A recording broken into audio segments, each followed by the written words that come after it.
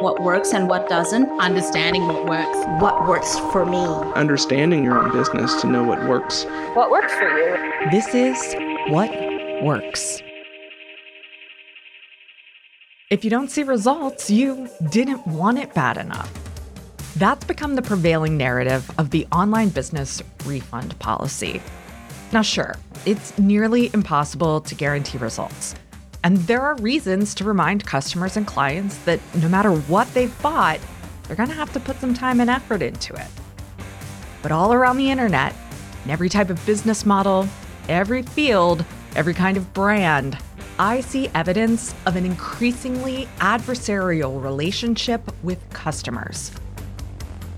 It's as if online business owners believe that they've generously shared their secret wisdom or technique for the low price of $19.97.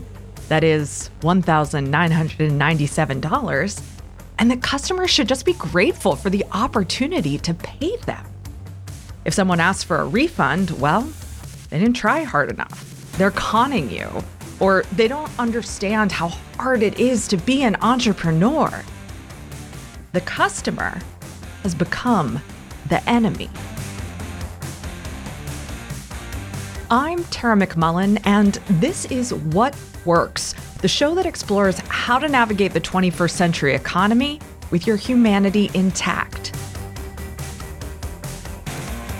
Today, the philosophy of guarantees and refunds is just one part of a larger adversarial philosophy of small business. We seem to be looking for structural ways to justify that the customer is always wrong. So on this episode, I want to explore the origin of refunds, how early marketers, and I mean early, thought about them, and then offer some present-day analysis about why many business owners are so quick to assume the worst about their potential or actual customers. Plus, I'll offer some ideas for new ways to think about your guarantees or refund policies. But first, I want to know, when did refunds and return policies become a thing? This episode is the first in a new series we're calling Context Clues. My goal is to provide the history, philosophy, and strategy behind some of the aspects of business building we take for granted. I've got episodes coming up on direct response marketing, doing what you love, positive thinking, and affiliate marketing. If you enjoy the series, please share it with a friend. Guaranteed to delight you or your money back. Pillow Pet. Pillow Pets come with a full 60-day money-back guarantee. Guaranteed to delight you or your money back. Call now and we'll also... Offering refunds and maintaining a return policy hasn't always existed, right? Someone had to come up with the idea that you could reduce the friction of a purchase by telling the buyer that they could return the item if it didn't work out. I expected to find the genesis for the return policy at the beginning of the modern retail age, maybe in the 40s or 50s. Maybe, I imagined, it might have started at the peak of the Industrial Revolution, maybe in the early 1800s as consumer goods became easier to buy. But the actual origin of the return policy, and specifically the money-back guarantee, well, it starts with pottery.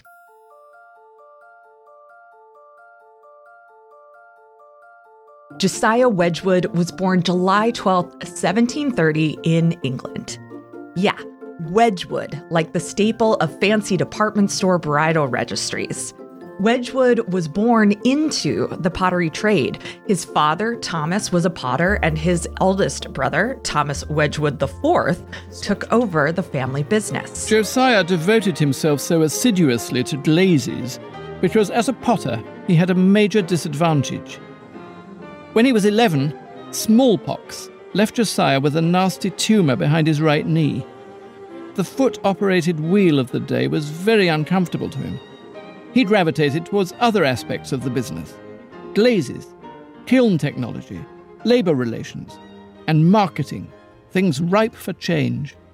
That's A.N. Wilson, a prolific writer who considers Wedgwood one of his personal heroes and even penned a historical novel based on his life. At 19, Josiah petitioned his brother Thomas to join the family business as a partner. His brother? turned him down.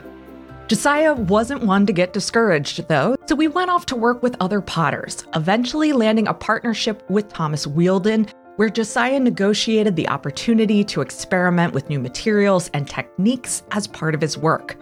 At the time, pottery for the home was sort of like cheap Tupperware. You'd use it for a while, but you expected it to chip, crack, and quickly become unusable. It also wasn't very nice looking. Josiah wanted to see if he could make something more durable and better looking. Josiah left Thomas Wheeldon after 5 years to strike out on his own in 1759, and in 1762 met his friend and future business partner, Thomas Bentley. I know, there are a lot of Thomases in this story. Bentley would act as a key connection to both industry and society for Josiah and the upstart business. As the business got underway, Josiah's main concern was quality. He wanted to improve the quality of ceramics, develop production methods that ensured quality, and create quality designs using new glazes and methods. He succeeded at all three. By 1763, the Wedgwood Pottery Company was receiving orders from aristocrats and high society in England, including Queen Charlotte, consort to King George III, who you might know as the king who told American revolutionaries something to the effect of, "You'll be back, soon you'll see. You remember you belong to me." In 1765, Queen Charlotte dubbed Josiah Potter to Her Majesty. Josiah returned the favor by renaming his popular creamware Queensware. A few years later, the Wedgwood Company received an order of 952 pieces from none other than Catherine the Great in Russia. And here is where we can start to piece together the sales and marketing brilliance of Josiah Wedgwood. One might think that Wedgwood's products were able to gain such ubiquity due to efficient systems and cheap prices. Plenty of historians have made that assumption. But historian Neil McKendrick proves this to be false.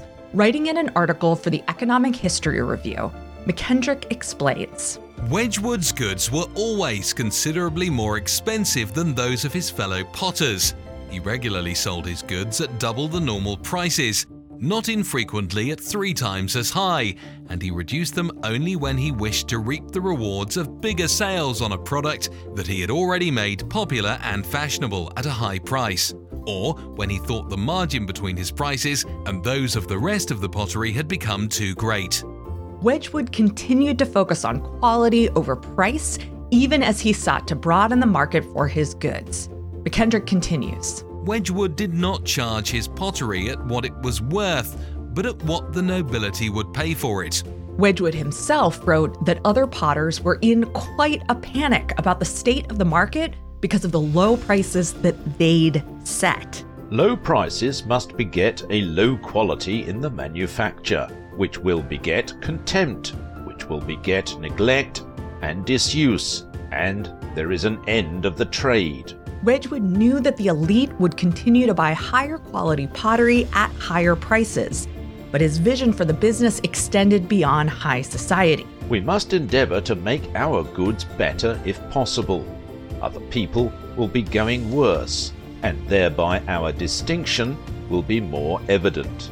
In travelling from Paris to St. Petersburg, from Amsterdam to the farthest point of Sweden, from Dunkirk to the southern extremity of France, one is served at every inn from English earthenware. If he were to sell to a wider market, he needed to work on his sales and marketing technique. Having once achieved perfection in production, he must achieve perfection in sales and distribution. The first technique Wedgwood utilized, we've already touched on: celebrity.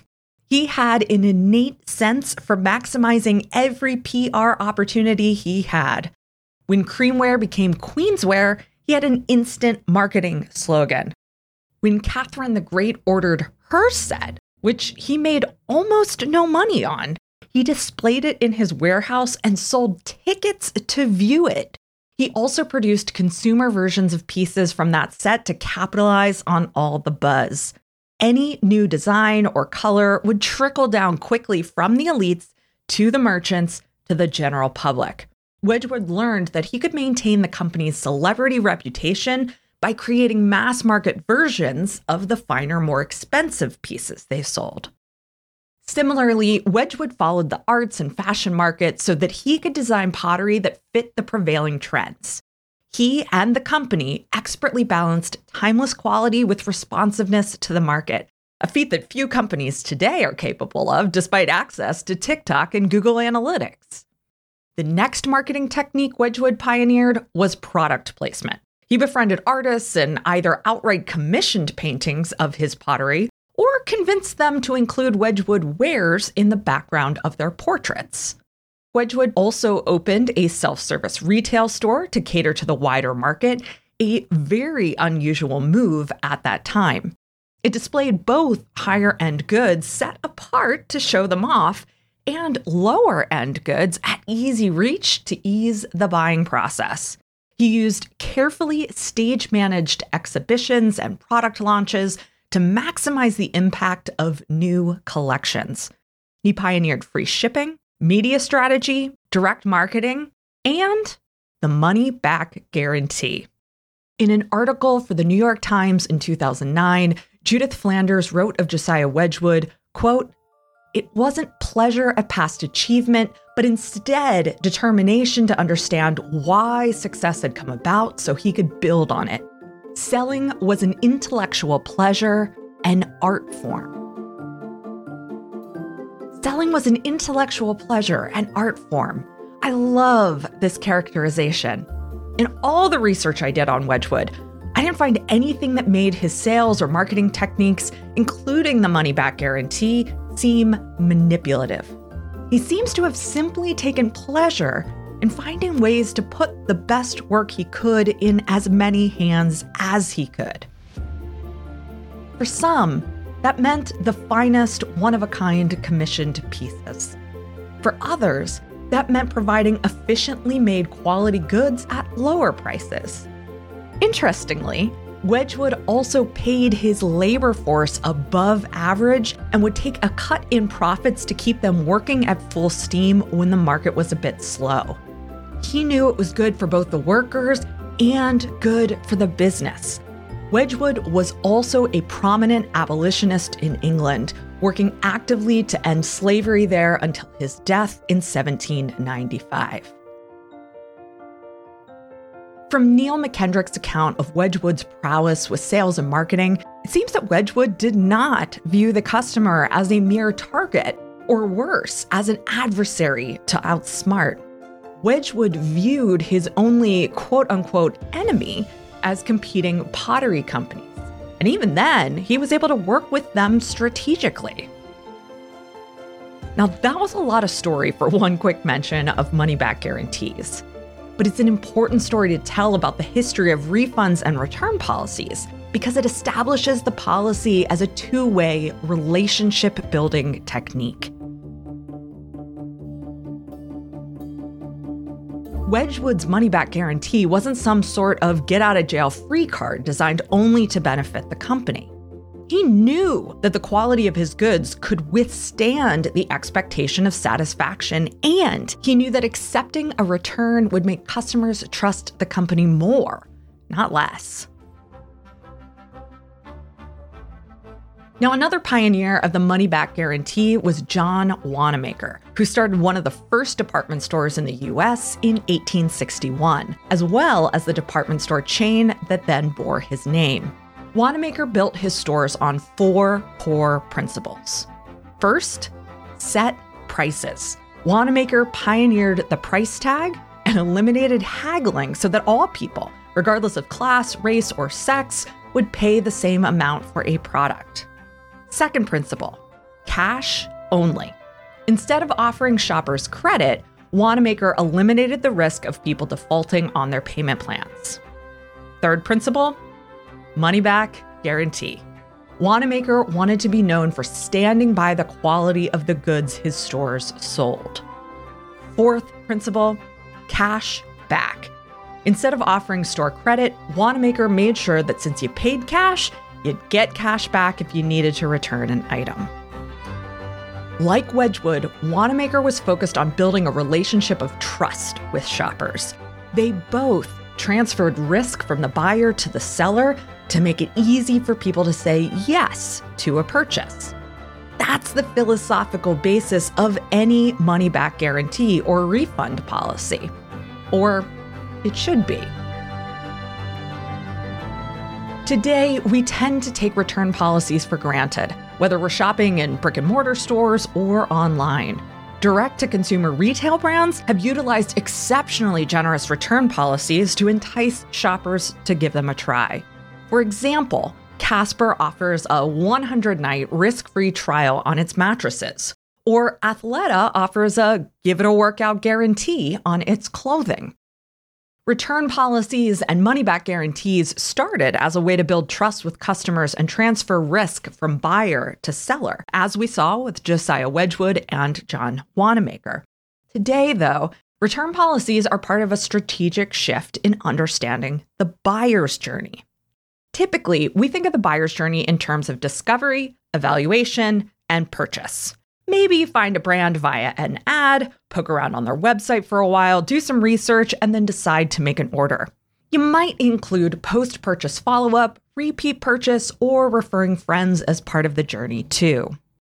In an article for the Journal of Retailing, researchers assert that not considering returns or refunds as an integral part of the buyer's journey is a missed opportunity for marketers. They write, "Increasingly, product returns are a major part of the customer journey. Returns can facilitate cycling back to earlier stages in the journey, or can become part of the story that the customer later tells friends or posts to review apps." Again, direct-to-consumer brands pioneered new approaches to return policies. Warby Parker and Stitch Fix make returns part of the way the customer interacts with the company. They incentivize trying things out and make it as easy as possible to return unwanted items. Warby Parker will send you a box of frames for you to try on in the comfort of your home, absolutely free. Stitch Fix will send you a box of clothing for a small styling fee. Pay for and keep what you like and return anything you don't in the provided envelope. Patagonia, Zappos, and Running Warehouse have incredibly generous return policies that act as a sort of safety net for buying things online that once might have been an in-store only kind of purchase. So how does a brand decide on its return policy? The researchers cite two types of return system errors that can help us conceive of how to construct a return policy. The first type of error is rewarding returns to claims that don't justify a refund. For instance, imagine I buy a dress for a big meeting. I tuck the tags away and wear the dress to the meeting. I then return the dress to the store and get my money back. To be clear, I am way too much of a rule follower to actually do this. The second type of error is denying returns to claims that do justify a refund. In this case, I buy a lawnmower. The next day, I go to mow the lawn and the mower stops working when I'm only halfway through. I take it back to the store because it is clearly defective, but the store won't give me a refund because they claim that I broke it when that's not the case. Ideally, a return policy should balance these two types of errors. We want to prevent giving unjustified refunds as much as possible. But we also want to ensure that we don't anger customers by denying refunds for genuine reasons. However, what's ideal isn't always operationally feasible. And so return policies tend to skew either toward type 1 errors or type 2 errors. Either you end up giving some refunds that weren't justified more often, or you end up denying some refunds that were justified more often. According to the researchers, stores should consider which way their returns policy will skew relative to their marketing strategies. So the way I see it is any marketing strategy that casts a wider net where purchases happen fast with the pressure of urgency requires a return policy that skews heavily toward offering refunds, even if they're not always justified. A marketing or sales strategy that is meticulous, slow, and personal can skew toward the more cautious approach. While that means that most online service businesses would do well with a stricter policy, online course and digital product businesses, especially those supported by affiliate marketing, deadline funnels, or launches, should skew toward a lenient one. However, that's rarely the case in reality. So far, we've established that return policies and money-back guarantees show that the seller stands by the product they sell. They transfer risk from the buyer back to them as the seller, and they can be seen as a vital trust-building component of the buyer's journey. Return policies and money-back guarantees can be seen as much as marketing as they are customer support or legal guidelines. Now, if all that's true, what the hell is going on with refund policies in the online business space? Now, I want to acknowledge first and foremost that I'm mostly talking about businesses that sell digital products, ebooks, online courses, templates, etc., rather than service-based businesses. But even if you're a service provider, I think there's going to be something here that helps you think about your own business's policies. Here's a disclaimer that seems to appear on millions of web pages, at least according to a quick Google search. Quote, "Your success depends entirely on your own effort, motivation, commitment, and follow-through. We cannot predict and we do not guarantee that you will attain a particular result, and you accept and understand that results differ for each individual. Each individual's results depend on his or her unique background, dedication, desire, motivation, actions, and numerous other factors." Unquote. Now, while these lines are from an earnings disclaimer rather than a refund policy, they form the justification for incredibly strict refund policies. Here's one such policy. Quote, "Company follows a do the work refund policy, which means client must include all required completed coursework with any request for a refund. If client requests a refund and does not include all required coursework within 90 days of enrollment, client's refund will not be accepted. All refunds are under the sole discretion of the company." We are about honesty, fairness, and customer satisfaction. We have no problem issuing a full refund if you've actually tried your best and done the work, but the course was not fitting for your business and or business goals. End quote. All right.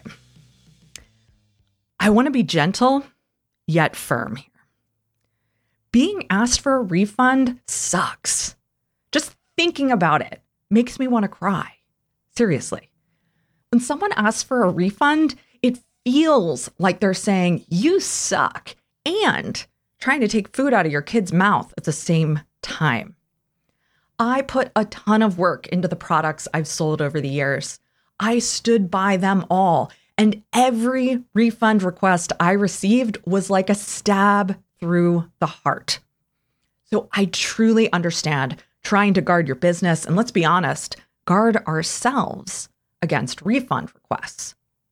But between the disclaimer I read first and the refund policy I shared after, this is inhumane treatment of our customers. I believe our ego and our sense of self-importance really get in the way of running humanized businesses to the point that it really can pollute business. That's Regina Anaijanu, founder of Digital Business School, Online Outsider. And I speak from personal experience of allowing ego and a sense of self-importance to pollute friendships and mess up my communication and not being able to see it for what it was until after the fact. Regina and I have both been around the online business space for a long time, and we've seen some stuff when it comes to refunds. Regina told me that one of the first places she saw the tide turn on refund policies in the online business space was when a major business influencer shared their strategy for reducing refunds on their program from 20% to about 3%. Here's Regina again. The strategy, if you will, and that is in quotation marks, is to make customers work for the refund in order to lower your refund rate. So now customers need to complete worksheets or maybe, you've seen online people requiring you have to do this many modules and submit your work from those modules.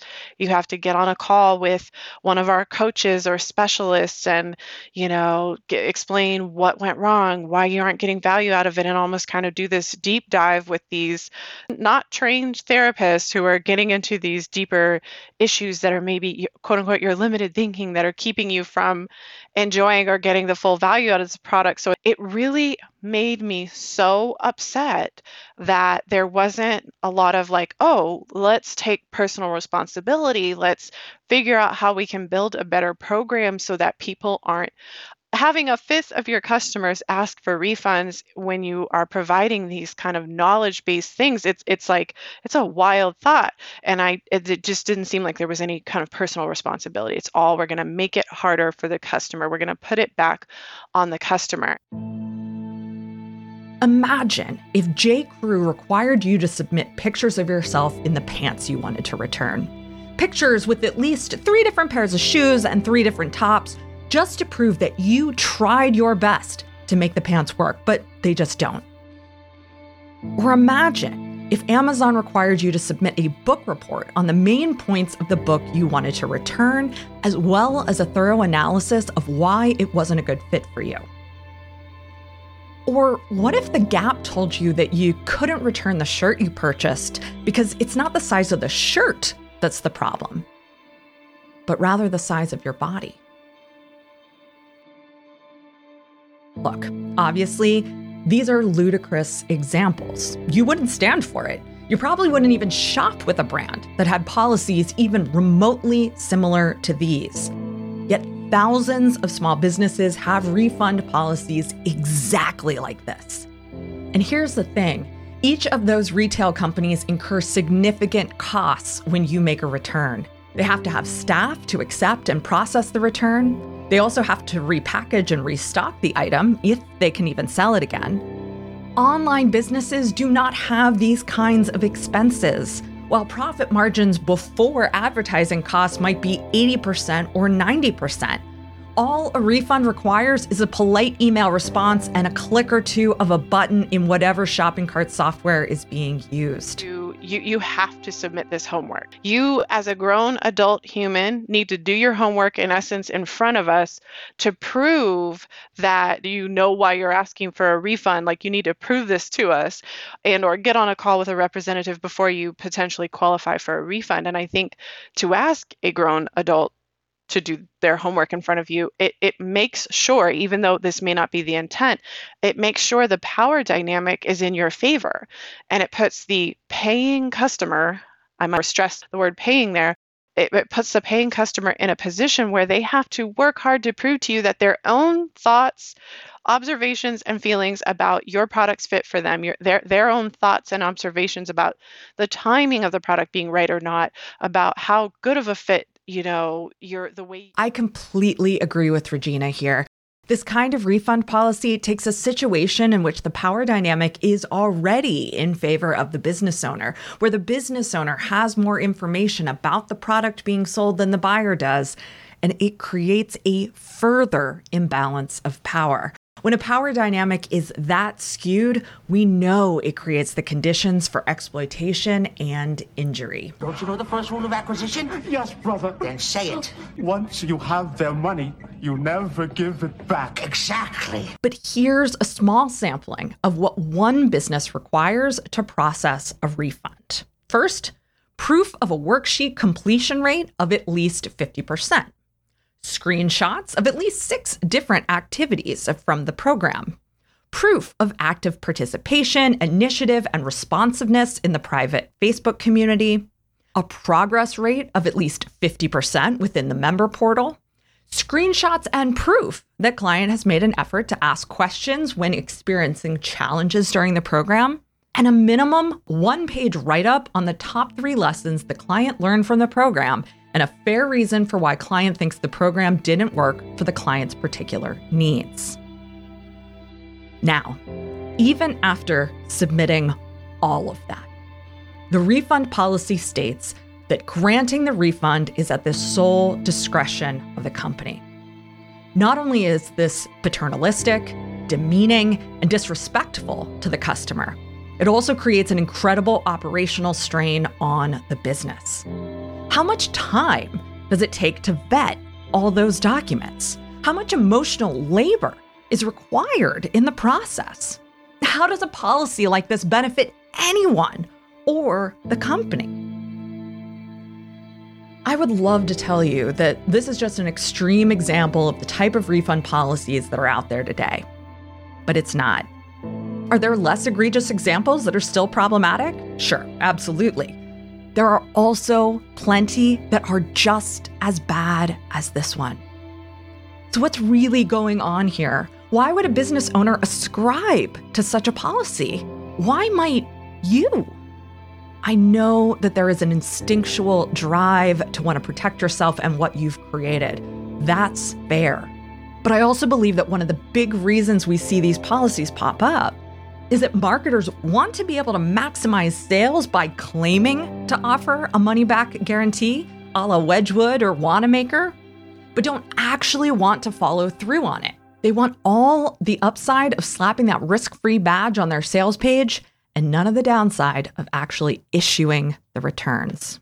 If a genuine money-back guarantee transfers risk from the buyer to the seller, this type of policy transfers any risk the seller has to the buyer, while the seller actually tells the buyer the exact opposite is true. And I think just because we're proud of our work, just because it took years to put together, I don't know, it doesn't justify. It seems like we're assuming our work is so complete and so perfect for everyone who might buy it that we're not making space in our refund policies for people to potentially not agree with us or to shockingly maybe think they know better about their learning style, their needs, their preferences than we do. And to me, that's ego, and it's a sense of self-importance, and it's going to trickle into other areas of business and really pollute the business. Owning a business and putting your creative work out into the world for sale is risky. There is no way around that. Couple that with the existential risk business owners in the US face with a lack of safety net and social supports, and it can indeed be very scary. However, it's actually never been less financially risky to go into business for yourself than it is today. It doesn't take a massive bank loan. You aren't required to sign a 5-year lease for a storefront. You can do it while holding on to a full-time job if you're so inclined. Again, there are real risks, and those risks are often felt unequally across different identities. But I believe there's plenty of room to legitimately take on more risk in an individual transaction, especially if what you sell is an online course or other digital product.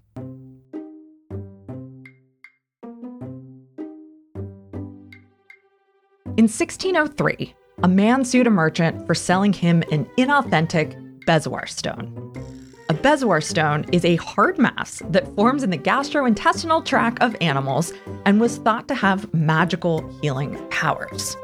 The stone that the man purchased was neither a bezoar stone, nor did it possess healing powers, so the man believed he was entitled to his money back. The court case, known as Chandler v. Lopez, was argued before the Exchequer Court in England. The court found that the man was not entitled to his money back because it was up to him to determine the authenticity of the product before he purchased it. The seller could only be found liable if he knowingly sold a fraudulent product or if the seller had explicitly guaranteed that it was authentic, regardless of the seller's foreknowledge. Chandler v. Lopez established the familiar precedent, caveat emptor, let the buyer beware. Caveat emptor positions the responsibility and therefore the risk of a transaction on the buyer. The buyer should expect that some sellers are trying to pull one over on them, and so the buyer should then fully vet what they are buying for themselves and assume the risk that they might get conned. buyer beware remained the prevailing attitude of sales until the 19th century, when, at least in the US, contract law started to recognize implied warranty. Implied warranty simply means that sellers make an implicit assurance that what they're offering is worthy of sale and fit for use. The tables turned dramatically, though, around the turn of the 20th century. That's when department store tycoons like Harry Gordon Selfridge, Marshall Field, and our friend John Wanamaker started to push the idea that the customer is always right. Like Wanamaker's insistence on equal set pricing, the customer is always right was a complete 180 from the culture of retail at the time. So what is actually the best policy? Is the customer always right? Or should the buyer always beware? An article in the Merck Report of June 1915 took on exactly this question. From the caveat emptor policy, the policy of let the buyer beware, retail merchandising methods have swung around.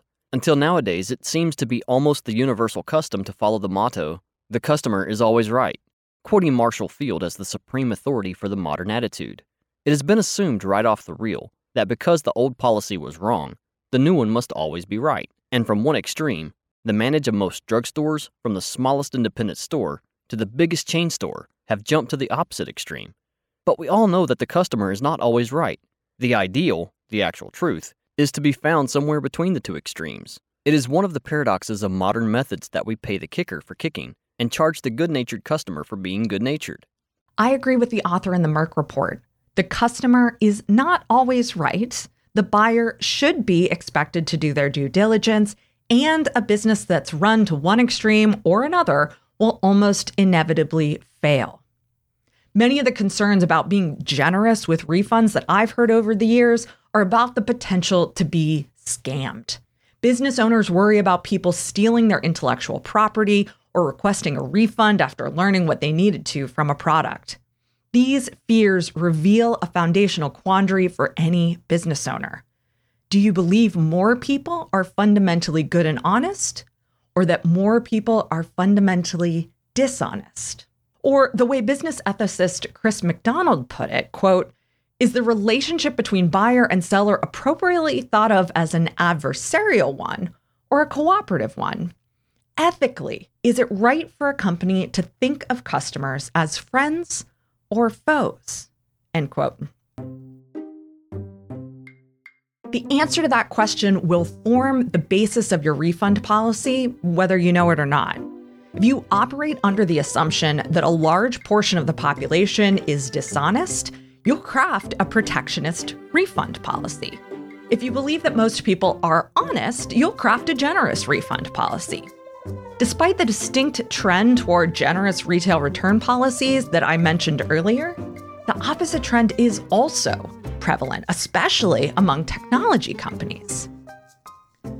Writing for the MIT Technology Review, Michael Schrage describes the strategy of many companies to constrain, curtail, confine, and control buyers or users. Instead of technology enabling greater choice or personal control, the opposite has happened in the name of data and profit. Schrage writes, quote, people procuring innovative products and services are discovering that their ability to pay matters far less than their willingness to behave the way vendors want. Now, for a quick reality check, Schrage wrote this article in 2003. Over the last 20 years, his analysis has become only more accurate. This same strategy of control is found in many online businesses' refund policies. These policies imagine a world in which all buyers have the same circumstances as the seller, the appropriate amount of time, the right access to people or money, the same eye for opportunity. If those same circumstances don't exist, and they never do, then the seller requires the buyer to work toward those circumstances. If the buyer doesn't or can't, then it simply isn't the seller's fault if the product doesn't work, or it isn't accessible to different learning styles, or the buyer's kid gets sick and can no longer make time to complete the course. Here's Regina again. Some of these refund policies that seem so out of touch, and or worse, they may actually create like this unsafe, unsettling environment for customers, I think they come from the business owner having this set of life experiences, very valid life experiences, and this worldview that they've developed. And this business owner probably has certain abilities and skills and level of comfort in communicating in certain ways such that they think everyone else can communicate in those ways just as easily, or quote unquote, it's not a big deal. And the reality is it's not considering the many people, large number of people who communicate differently, have different needs, are not as comfortable. They may not feel comfortable answering these questions in this kind of like exit interview of why this thing didn't work for them. They may not feel comfortable sharing their work or having to go through this process to prove that something does that. These are tough luck refund policies. They assume an adversarial relationship with a dishonest or lazy customer. These policies have no interest in accounting for the uncertain and often openly hostile world we live in. They have no interest in a change in family needs, a lack of accessibility, a different learning style, or the structural inequities that so many buyers face. A tough luck refund policy is incompatible with running a justice-oriented, inclusive business. Now, I get it. There are dishonest customers out there. Retail stores deal with this daily. And I think we can learn quite a bit from how they approach the task. In retail operations, it's called loss prevention. Loss prevention concerns any kind of preventable loss or shrinkage in a business. Return fraud, theft, timesheet fraud, etc. The cost of shrink isn't only the cost of the product in question. The cost of shrink also includes time spent actively dealing with the situations in which shrink occurs and not dealing with whatever the other priorities for the business are. And so a business is always asking, how do we balance the cost of our time and attention against the cost of loss? In other words, there is an opportunity cost in dealing with a refund process. If you're spending an hour trying to figure out if a refund request is fraudulent, that's an hour you could be doing something else. Some loss is acceptable if it means that time and attention is put toward generating profit elsewhere. A retail business will establish a budget for shrink, say 1% of total sales. So if a store does $1 million per year in sales, they budget that they'll lose about $10,000 to shrinkage.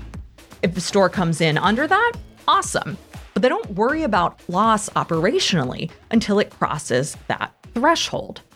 If a store is below 1% shrinkage without security guards at the front door and extra staff to keep an eye on customers, then it doesn't need security guards or extra staff.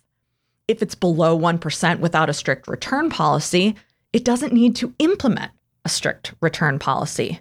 The store simply accepts that 1% lost is a cost of doing business.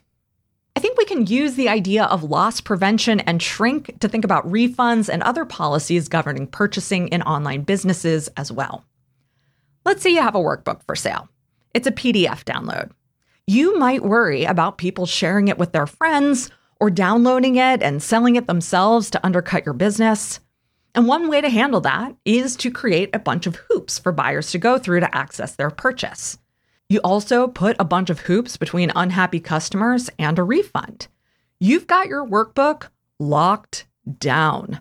The security guards are ready to tackle anyone who looks shady.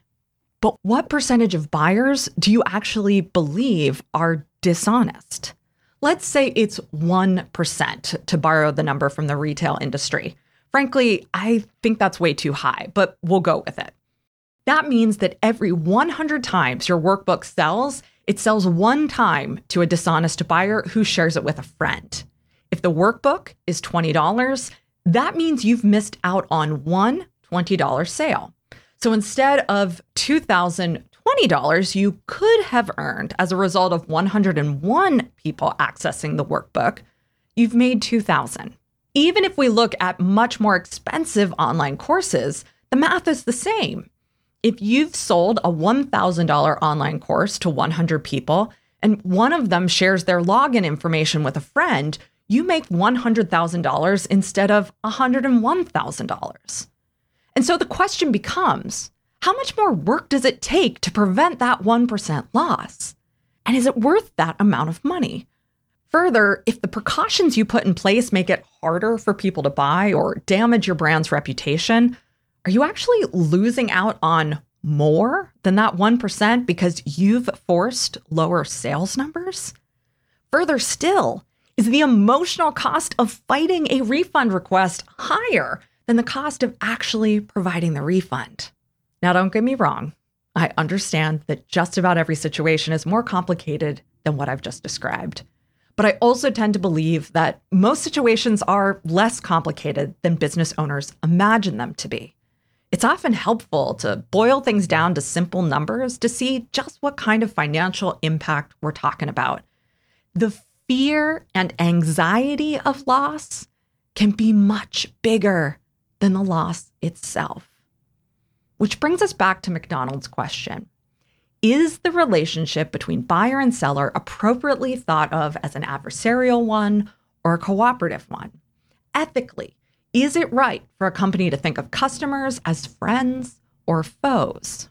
Or do you want to operate your business as if every customer is a potential fraudster? Or do you want to operate it with the fundamental assumption that customers are honest and mean well? So what's the alternative? How do we move forward with refund policies that support inclusivity? I have some thoughts, but before I get into it, I want to clarify again that I'm mostly speaking about digital products, memberships, and courses here, not one-to-one service-based businesses. I believe that service-based businesses should have flexible policies around refunds or work stoppages, but the options aren't as cut and dry as I believe they are for leveraged offers. First, business finances should be managed to ensure that refunds are never a matter of paying the bills or not. Ideally, you want to be able to get a refund request, shrug and say, that sucks, and then click a button to send back their money without batting an eye. If all of the revenue you're generating in your business is going to pay your bills, digital products are probably not the right model for you, at least not yet. Services, which are inherently less returnable, are going to provide you with a lot more and a lot steadier income quickly. Before you launch a digital product, you should have the financial runway to make revenue generated by that product hands off for whatever refund policy you have in place. That means you don't need the money from that launch until after the refund policy period has passed. I often hear that people can't afford to offer refunds, but that should be a clue that the business model you're trying to operate isn't right for your current situation or your pricing strategy is off. Does the business model you currently use allow you to offer refunds on digital products without financial hesitation? And if not, how could you generate a steady, predictable stream of revenue to alleviate that anxiety? Second, we need to normalize refunds. That might sound like a radical idea, but refunds are a normal part of doing business, especially in the 21st century. We expect the chance to return a product for just about any reason, given some basic guidelines. Our customers come to us with that same expectation. Just because we're a business of one or a few doesn't change that fact, nor should it. Now, I understand that someone asking for a refund feels like a personal affront. It hurts. So I think normalizing refunds also requires us to find ways to take the sting out of it. When I was running the What Works Network, we experimented with a number of refund policies and guarantees. Where we landed was that you could request a refund within the first 30 days for any reason. And we stated upfront that we knew the network wasn't the right fit for everyone's learning style, work schedule, or strategy, and that a new member might not realize that until they gave it a try. With that policy in place, a refund request wasn't about how bad the product was or how deficient I was as a person. A refund request was just an acknowledgement that it wasn't right for the member. We were also proactive in trying to help people determine whether the network was a good fit for them. We had a hands-on onboarding process, which means it actually cost us labor to get a new member up to speed. That was shrink if a new member then requested a refund. But the hands-on process turned new members into highly engaged, active members very quickly and significantly reduced refund requests. So taking the bet on that cost was more than worth it for us. Now, publicist Dana Kay told me about a way she's normalizing refunds in a really fun way. I've taught online classes for years, but the biggest struggle was getting people to actually watch the videos and put their newfound knowledge into action. Then, of course, you'd have the people who buy the course, don't actually take it, then ask for a refund months later. That's when I came up with the 28-day PR challenge, a challenge that would help authors secure media coverage for their books in just 1 month. The urgency was baked into the offer, but I anticipated there would still be folks who signed up, didn't do the work, then ask for a refund at the end. I know my methods work, as long as participants actually follow the steps. So I decided to turn my refund policy on its head. Rather than offering refunds to anyone who asked, usually the folks who didn't end up participating, I decided to offer refunds to anyone who won the challenge. At the end of the 28-day challenge, all participants receive a form to either link or upload a screenshot of the media they secured. Anyone who secures media coverage for their book receives a full refund. Think about it like this. If you paid me $129, which is how much the challenge costs, but you could get it back whether or not you participated, would you be as motivated to do it? What if you paid me $129 and knew you'd get it back if you did the work? I've run the challenge 3 times now, and we have an 85% success rate. The 15% of people who don't succeed are the ones who end up not participating. So yes, it means I give a lot of refunds, but it also means that 85% of participants see that my process works and end up sticking around in my monthly membership community, which ends up being far more profitable in the long term.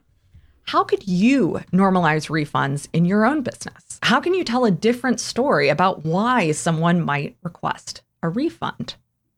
Third, granting refunds should be fast and easy. Fighting a refund request costs money, time, and emotional labor.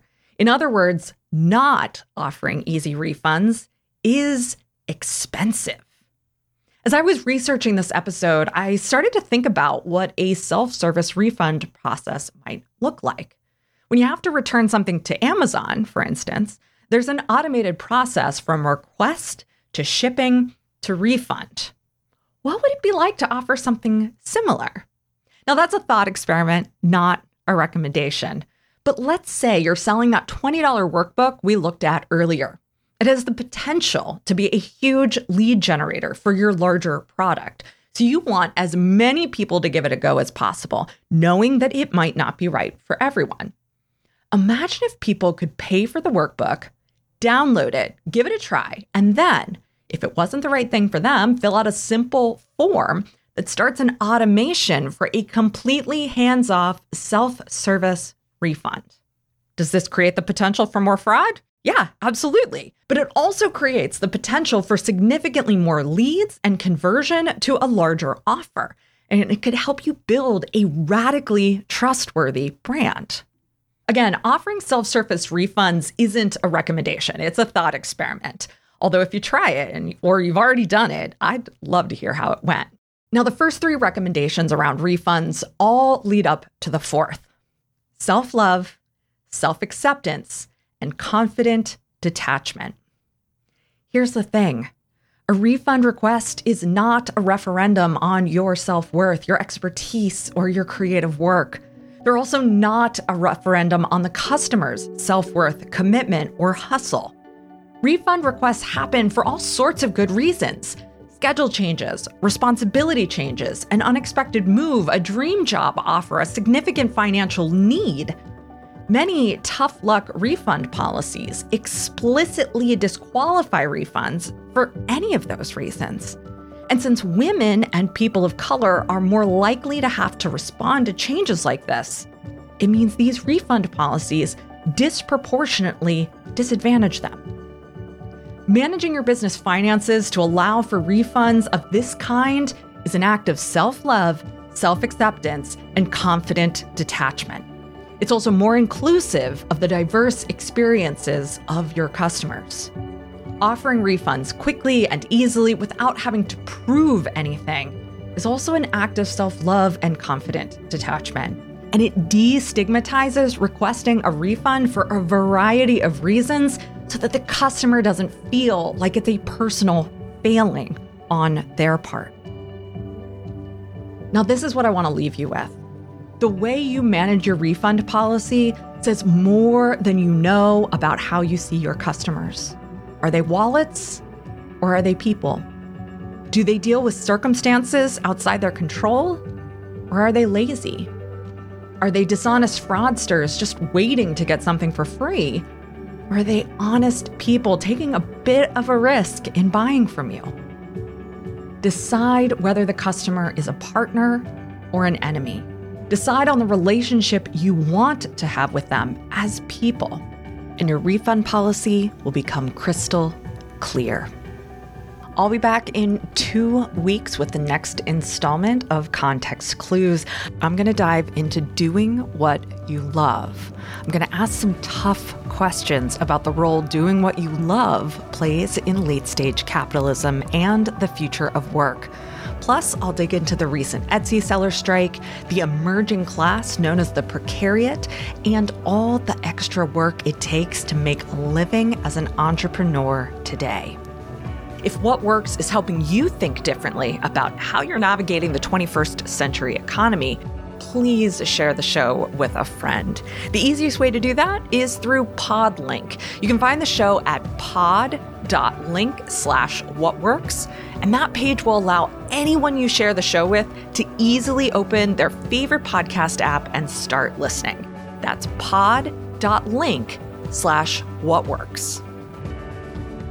What Works is produced by Yellow House Media. Our production coordinator is Lou Blazer. Our production assistant is Emily Kilduff.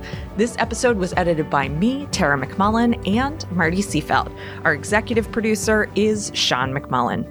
What Works is recorded and produced on the ancestral homelands of the Susquehannock people. The Yellow House is located on the unceded land of the Ktunaxa Nation.